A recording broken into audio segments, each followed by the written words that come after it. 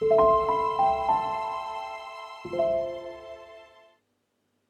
everyone, welcome to Survivor Tip number 23. This week we're looking at walking on eggshells, and as survivors sometimes that can happen for us. It's not really our doing, and it doesn't necessarily belong to other people either. But the point is that sometimes we're in a situation where we can't talk about what happened. We are feeling like we are blocked. There's this massive elephant in the room, and how do we get around that? Our friends or family or others don't necessarily want to know what happened to us, but for us sometimes we need them to. So how do you get around it? How do you walk around that elephant, and how do you feel that you can get through this without walking on eggshells? Well, it's quite simple. I know, I make it look simple. The trick to all of this is to check in with people before you see them.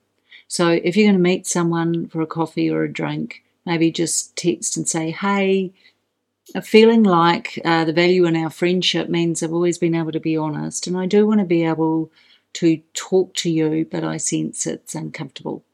What's your feeling? By opening a dialogue before you have to face them and have the elephant there, you are more likely to get a sense of where they're sitting, which means it's an indication for you for how safe or not you are going to be in that situation. So I hope that's helpful. Again, preparation in terms of looking after yourself and finding out first are all valid and useful tips for you. Regarding the elephant in the room, the reason it feels to us as though it's massive is because we had to keep a secret. And whether or not we repress memories or whether or not we always had a knowing, the reality is we knew we had to keep quiet, so it grew bigger inside of us, not smaller. Look, I hope that helps. You're amazing. We at Handing the Shame Back are so grateful to you for your encouragement of us to keep going. As you know, we're a charity. As you know, we don't get funded. So if you can, dig in, look at making even a one-off donation of $20, $50, $100. You don't know how much that helps us. In the meantime, take care.